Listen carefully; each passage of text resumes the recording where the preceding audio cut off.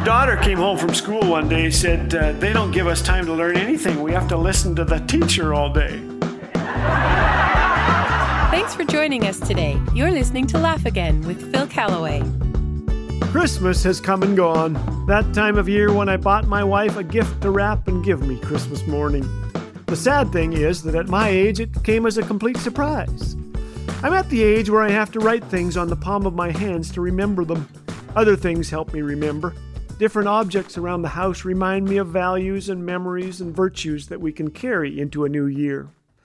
An antique radio in our living room speaks of family times, listening to Saturday night hockey, and opera music my mother sometimes played. You know opera. That's where the leading lady gets stabbed, but instead of dying, she sings.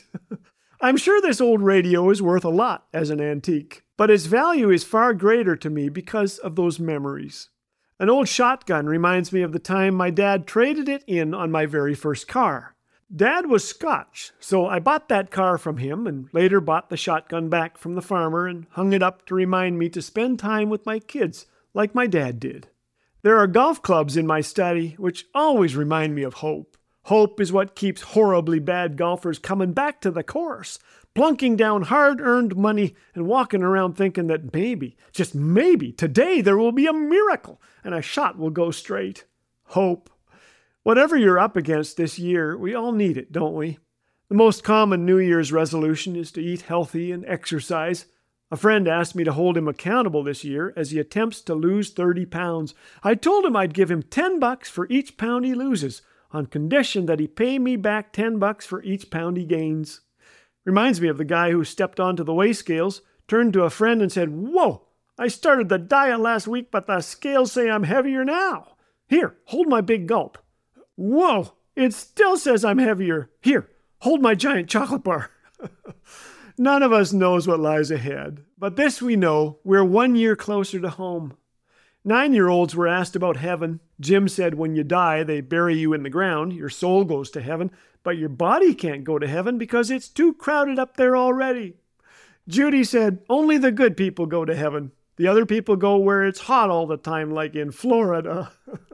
John answered, maybe I'll die someday, but I hope I don't die on my birthday, because it's no fun to celebrate your birthday if you're dead. Marcia added, when you die, you don't have to do homework in heaven, unless your teacher is there too. After the funeral of her grandma, a 5-year-old was talking with her other grandma. Where did Grandma go? The girl asked. Well, dear, she loved Jesus very much, so she went to be with God, answered Grandma number 2. How old was she? 81. How old are you? I'm 85. The little girl thought about that, then said, I hope God hasn't forgotten you. Well, do you feel forgotten as a new year begins? Are you lonely, burdened with things that have stolen your joy? If so, listen to these amazing words from God Himself in Isaiah 49.